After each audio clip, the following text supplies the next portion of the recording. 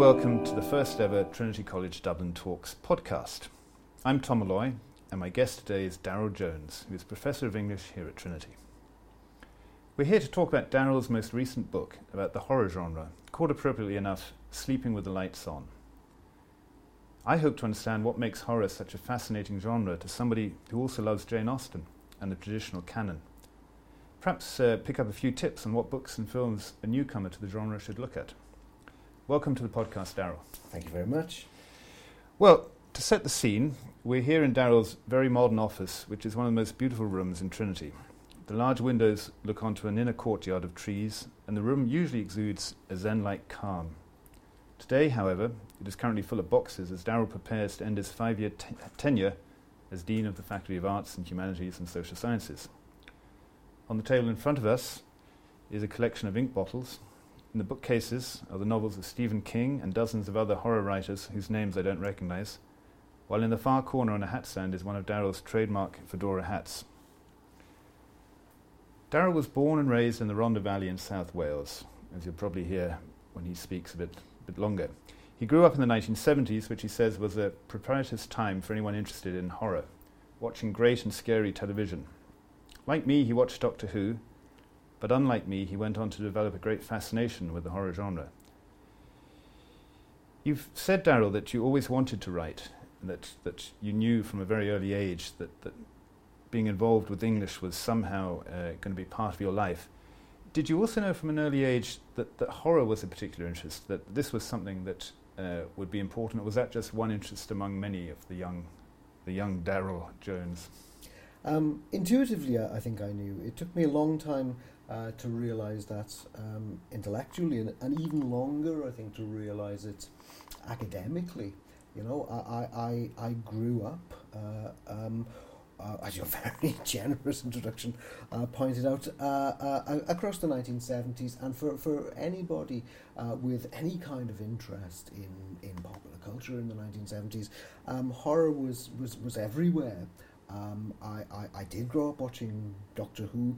I also grew up watching a whole series of often really quite scary TV programs for children and for adults. I mean, for children, I remember things like Children of the Stones, which came out in the mid to late 70s, which was set around a stone circle in Avebury in Wiltshire, and was the most terrifying thing I remember seeing, at the time. And then, for adults, there were all kinds of things, series with titles like Supernatural and Thriller, and later on things like Tales of the Unexpected or Hammer House of Horror. So the BBC most particularly, but I think British television in general, was quite comfortable with the idea that television could be frightening. It could be quite confrontational, and that television for children could be quite frightening and confrontational. And this was understood, I think, to be a normal part of growing up. The BBC at Christmas time showed, all across the 1970s, showed a series of ghost stories for Christmas. They revived this in the 21st century, but the original ones were largely, not entirely, but largely, the ghost stories of M.R. James. I didn't know that at the time, but I remember vividly watching these. Also, the BBC on a Saturday night used to show a horror double bill, which would start off with, it was on BBC Two, it would start off with something old and creaky, a sort of Universal Dracula or Frankenstein from the 30s or 40s, and then something newer and racier, slightly racier, later on a Hammer film or something like that. So like a lot of people of my generation, I also grew up watching these things, and I think it's a wonderful piece of public service broadcasting on the part of the BBC to have done that. So I grew up, I didn't know it at the time, but I grew up immersed in this kind of culture of scary television and film. Yeah, it's an interesting point, isn't it? I suppose that doesn't seem to happen today because television is much more niche than it used to be. I mean, another genre, I suppose, thinking about it, science fiction. I think Logan's Run, all these programs, Doctor Who obviously. Blake Seven, many others, yes. they were almost foisted upon a public who couldn't go anywhere else if they wanted to. And I think nowadays, as far as I know, these shows there are no obvious successors, really. Doctor Who is kind of almost tired at this stage, just reinventing itself. But there are very few science fiction films, even though we've got space stations and rockets going off to the moon. It's I think they didn't have to worry, the controllers of TV networks in the past, that people would just switch it off, whereas now they do have to worry. So in a way, our childhood was a time where you were force-fed lots of different genres. I think that really is the key point here, Tom. That it's not that there isn't probably more science fiction or horror television film than there ever was, but you have to go looking for it. You have to make an effort to find it. Whereas it was simply the case that was what was on, and it was often quite grotty. And part of its appeal was its grottiness, but also quite confrontational. You know, one of the things looking back on homegrown sci-fi like Blake Seven or like Doctor Who from the 70s is just how violent it was. There was a very high body count in these things, and again that was simply understood and accepted. Yeah, I suppose whether it's Star Trek or Westerns, it's quite shocking when you watch them today, just how many people get killed. Well, Darryl, tell us about your book, Sleeping with the Lights On, which was published by Oxford University Press, I think, back at Halloween. Very handsome book, very attractive book, about 180 pages, very accessible to the reader. I mean, you're really attempting to transmit your enthusiasm here, I think, and actually, it should be said, it got very good reviews in many newspapers in many countries. But what's the central thesis? Okay, the central thesis is that there are many people out there who honestly claim that they don't like horror, they don't understand it, it's not for them, that it's something alien and scary to them, and that consequently a taste for horror signals you out as being in some way weird. That there might even be something wrong with a taste for horror, or even something unhealthy, something sort of sick, that it's a symptom of an unhealthy mind, and thus that we should be very wary of it. So, and those of us who are interested in horror often come up against these arguments. So it was partly written to counter these kinds of arguments. And so the central thesis is that horror is absolutely central to any idea of civilization that we have from the very beginnings of civilization. Some of the earliest documents of civilization that we have, and I'm thinking about Greek tragedies, for example, are astonishingly violent and horrifying. One of the places that the book starts is with, well, first of all, a list of what you might think of as gratuitously violent images that turn out to be from canonical works of literature, not from places that should be banned or censored. And then what do you think of here, Homer or Shakespeare, Titus I'm Andronicus? certainly thinking of Shakespeare. Yeah. I'm thinking of Shakespeare's Titus Andronicus. I'm thinking of Greek tragedy. I'm also thinking of some sort of lurid and gory imagery in the works of Joyce, for example, and then in the works of people who are avowedly writers of horror, like Edgar Allan Poe, but nevertheless in a kind of respectable way. But I'm really thinking of the whole tradition of tragedy that comes down to us from ancient Greece and through Shakespeare. And one of the places I start is with the works of Euripides, and Euripides' Bacchae, which is one of the foundational works of Western literature, which sets the bar extraordinarily high for violence and mayhem and gore. It's a work which ends with the protagonist Pentheus being torn limb from limb by his own mother. In fact, in a Dionysiac frenzy. Yeah, there are things going on here. In a Dionysiac frenzy, and his mother then parades around the stage with his head upon a stick. So you think that kind of life is a bit sanitized now, and that this is, when you say it's central to our understanding, is it that life is sanitized now and that we need horror to kind of appreciate the darkness that lurks within all of us, or is it something else? I don't think that life is necessarily sanitized, but I do think that one of the questions that culture has always faced, and these are the questions that horror asks, are something like, what is the social function of violence? What are representations of violence for?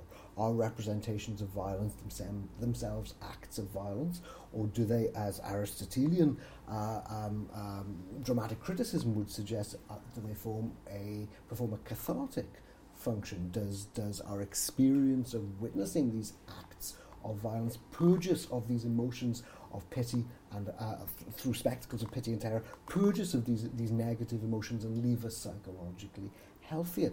I think these are real questions that people need to wrestle with. So my suggestion and my belief, in fact, is that horror is not doing anything that all art does not and has not always done, and that it consequently asks of us very, very serious questions. As I said, what is the social function of violence?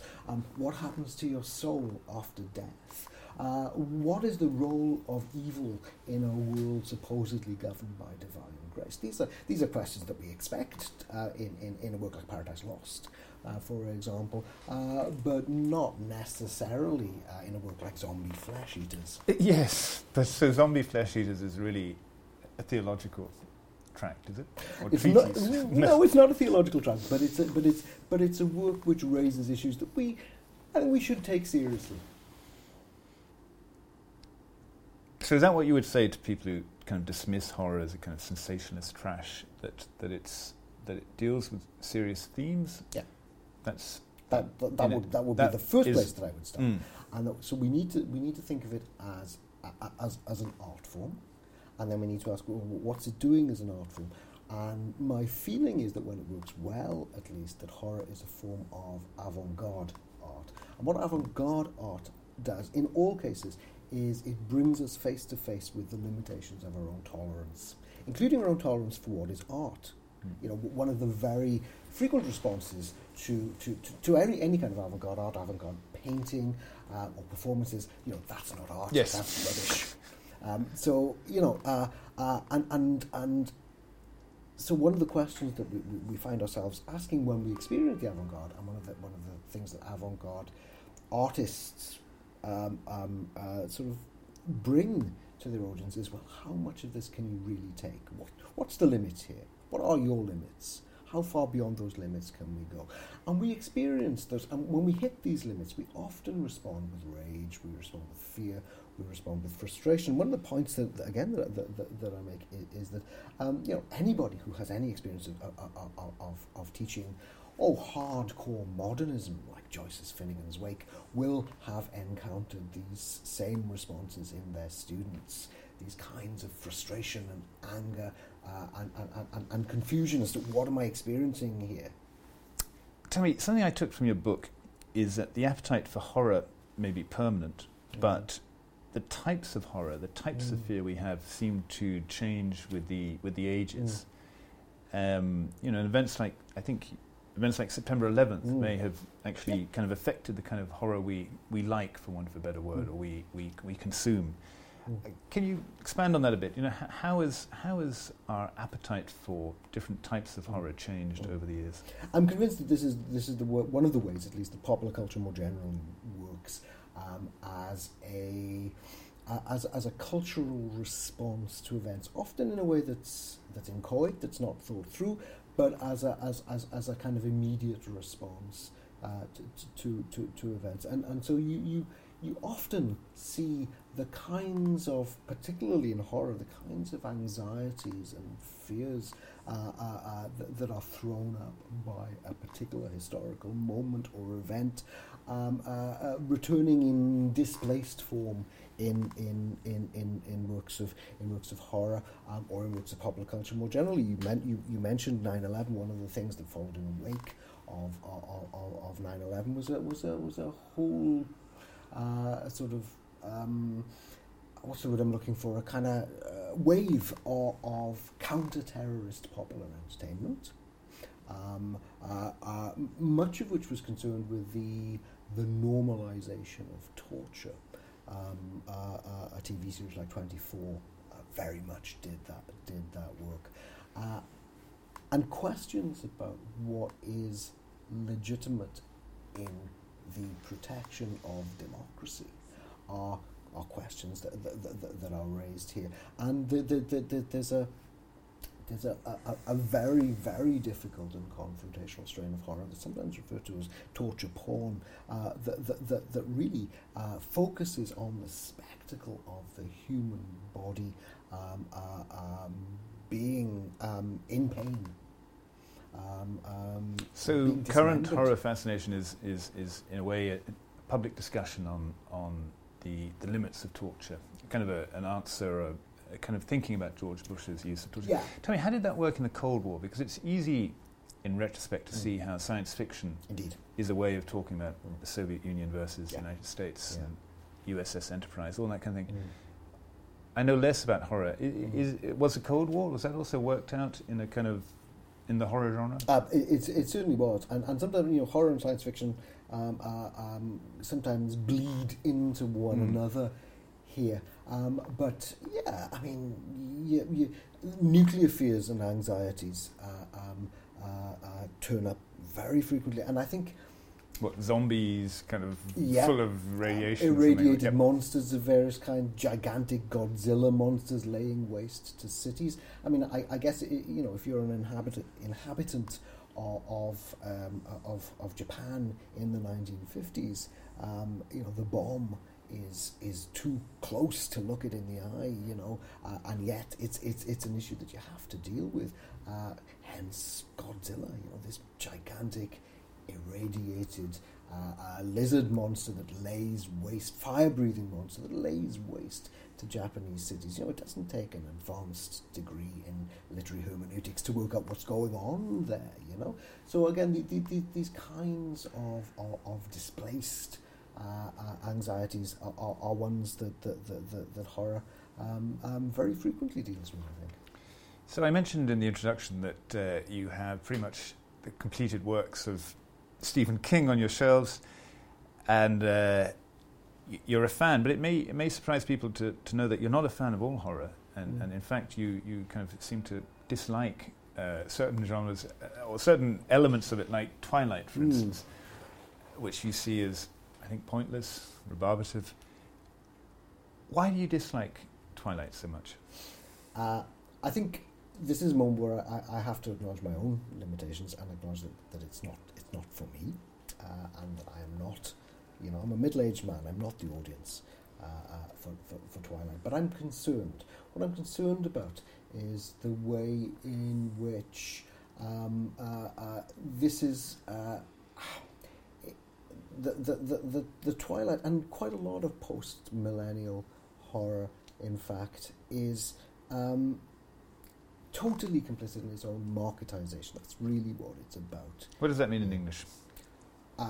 Totally complicit in its own marketization. It's about making money, and it's about the advertising of itself, So, in other words, that those kinds of difficult and uneasy questions that horror is used to asking, I suggest, are here completely subsumed within an overarching idea that what this is really about is marketization and money and capitalism. So you like horror when it challenges taboos, when it challenges the very ways much so, and yes. you feel that quite a lot of this kind of horror, and presumably all through the ages has been a kind of kind of substandard horror, let's call it, doesn't do that. Yeah. It doesn't perform its main function, which is to ask us about ourselves, which is, of course, the function of art. That's my strong feeling about this, that I like, yes, I do like a horror which challenges taboos which confronts us, and so I kind of like it as a form of outsider art. I like things that are I like films that are made far from the mainstream. I like things that are grotty. I like things that are transgressive, that are ugly. There is a politics of ugliness, and part of my problem with Twilight is just everyone's just too damn good looking, and the whole thing is too damn good looking. I want things that are more cross-grained, that are more spiky. We're sitting in Trinity College Dublin, which is where Bram Stoker studied, and then he went on not so long after he left to write Dracula, which was published in, I think, 1897, was it? And in your, which is incidentally the same year that The War of the Worlds was published. Mm-hmm. So two great kind of books. You call Dracula the seminal horror book. Yeah. In what way is it the seminal horror book, beyond the obvious that it's been copied 1,000 times and launched 1,000 films from Hollywood? Well, that's obvious, but nonetheless nonetheless true for its obviousness.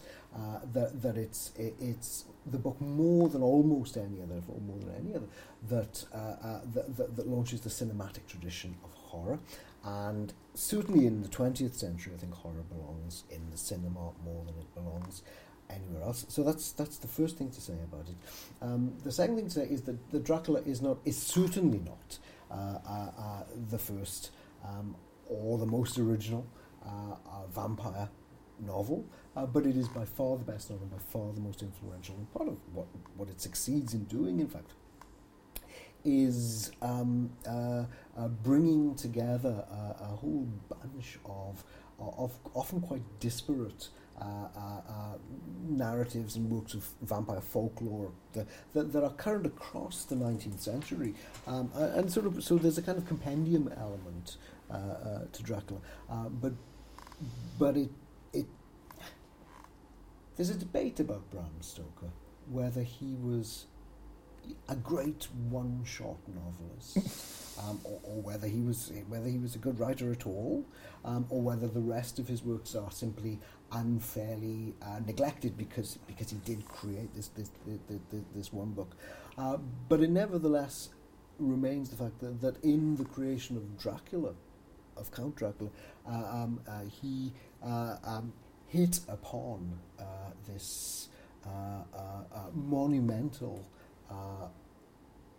sort of figure for horror with which we continue to wrestle. Now, vampires are very useful ways of telling us things about ourselves. I've long thought this, that there's a good reason why vampires don't cast reflections in mirrors, because what we actually see is ourselves looking back at us in mutated or grotesque forms, but nevertheless, that's what's looking back at us, and so vampires, because they cannot easily or straightforwardly be killed, they can always be brought back to life. Keep changing, keep mutating to tell us things about ourselves. So Stephen King is very clear that in writing Salem's Lot in the middle 1970s, I think it came out in 75, he's writing this very much in the shadow of Vietnam and Watergate. It's a novel about the American 1970s. Right. And one of the interesting things about that book is that a pair of sort of aristocratic European vampires, Mr. Barlow and Mr. Straker, come to this New England town and set up an antique shop, but infest the population of the town, infect the population of the town with vampirism. And while Barlow, the chief vampire, is killed, this new breed of sort of democratic and demotic American vampires, who are not aristocratic, who are not brilliant chess players and polylinguists, who are not men of culture and wealth and taste, but are regular, ordinary Joes who formerly liked hamburgers and hot dogs, but now like blood. You know, this is a distinctively new and modern version of vampirism. At the same time, you know, Anne Rice published Interview with the Vampire, which presented vampirism as a kind of desirable alternative, to being a human being. Life. Yeah. You know, that we rather than fearing and wanting to destroy vampires as we did with Dracula. We admire them, we aspire to being them, they're better than us, they're better looking than us. And this is where we end up with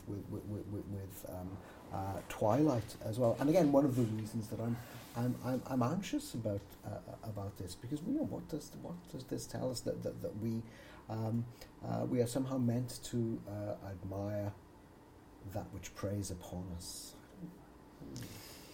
Now, this is one of those crude questions that people hate being asked, but I'm going to ask it. Do you have a favourite book yourself? Do you have a book that for you kind of sums up the genre? I have a few. I guess I have a favourite writer. And who's that? That would be M.R. James, the great ghost story writer. I'm drawn to... I think you've edited... I have edited the works of M.R. James. So you're pretty familiar with them. I am pretty familiar, and I'm currently writing a biography of James, so I know his work quite well. Yes, and so this is a kind of austere, intellectual, very scholarly type of horror that is... And he himself was a Cambridge professor who wrote his works as, well, it's kind of entertainment for his colleagues and his students. He would read them at Christmas, on Christmas Eve, and they're very much byproducts of his own scholarship. It's interesting, isn't it? I'm thinking back then when he was writing, you also had people like Oscar Wilde writing kind of, horror stories, Dorian Most Gray. Definitely, yeah. I'm not sure there are many scholars from Cambridge actually writing horror novels today, or famous playwrights. Perhaps it was a slightly more respectable or mainstream occupation back then. I think it was, and one of the things that I think happened across the 20th century was a splitting, a bifurcation, and a hierarchy of different kinds of culture. And I'll give you a very striking example of that. At the same time, in fact, Henry James was writing, these very sort of cultured and sophisticated novels, often of European and American social encounters, like The Portrait of a Lady or The Ambassadors, novels like The Bostonians, while at the same time he wrote very, very influential ghost stories, most notably The Turn of the Screw. And I don't think he saw any contradiction between these two kinds of writing. So coming back to your favourites, because I interrupted you. So there's M.R. James, who is very much a writer of a kind of... What about a 20th century or more modern? I'll go for a couple. One is Angela Carter, who is certainly a writer of horror fiction, and her collection, Bloody Chamber, which is a collection of reimagined fairy stories, reimagined in the wake of the concerns of 1970s feminism, I guess, is a magnificent collection. So I would go for Angela Carter, but she's kind of respectable. Okay. Give us an unrespectable. So I'll give you an unrespectable. Whatever the opposite of respectable is. But anyway, give us one of those. All right. James Herbert's The Rats. James Herbert's The Rats. I bought a copy of The Rats in 1978 in Woolworths in Pontypridd in South Wales, and it changed my life. It changed my life because it was the first grown-up book I think I ever bought or read. So it had all kinds of things. First of all, it had in its early printings an extraordinarily lurid cover of a gigantic rat, and it's a novel about rats overwhelming London. So it's kind of an apocalyptic novel, very much product of the 1970s. So it has interesting, if unpleasant, things to say about race in the London of the 1970s, for example. But it's, I mean, Hubert is a pulp writer, but a really good, full-blooded pulp writer. And one of the things that I like best about The Rats is that this is a novel which has absolutely no desire to be loved, absolutely no desire for respectability. It's a kind of two fingers to respectable culture. So I admire it for its unpleasant, full-blooded energy, although not for its politics or its sexual politics, I should say. So I think that's... Yeah, so they're your favourites. Now, slightly different question, last question really. What would you recommend to people who've been curious, after listening to you, who might want to kind of dip their toe in? Because that's a slightly different thing. You, like all experts, presumably have kind of esoteric tastes at one level. But say I wanted to, I wouldn't even know where to go in the bookshop to find the horror section. But if I wanted to, and here's another question, if I wanted to introduce my kids to it, because I like this idea of Doctor Who. I think it's true. I think, sitting in Dublin, I can remember hiding behind the sofa and having the wit scared out of me. And I'm not sure that my kids are scared enough on a day to. They're certainly not scared of me. And what can I do to give them a bit of a fright? What should they read? Kind of a 14-year-old, let's say, and what should I read as an adult?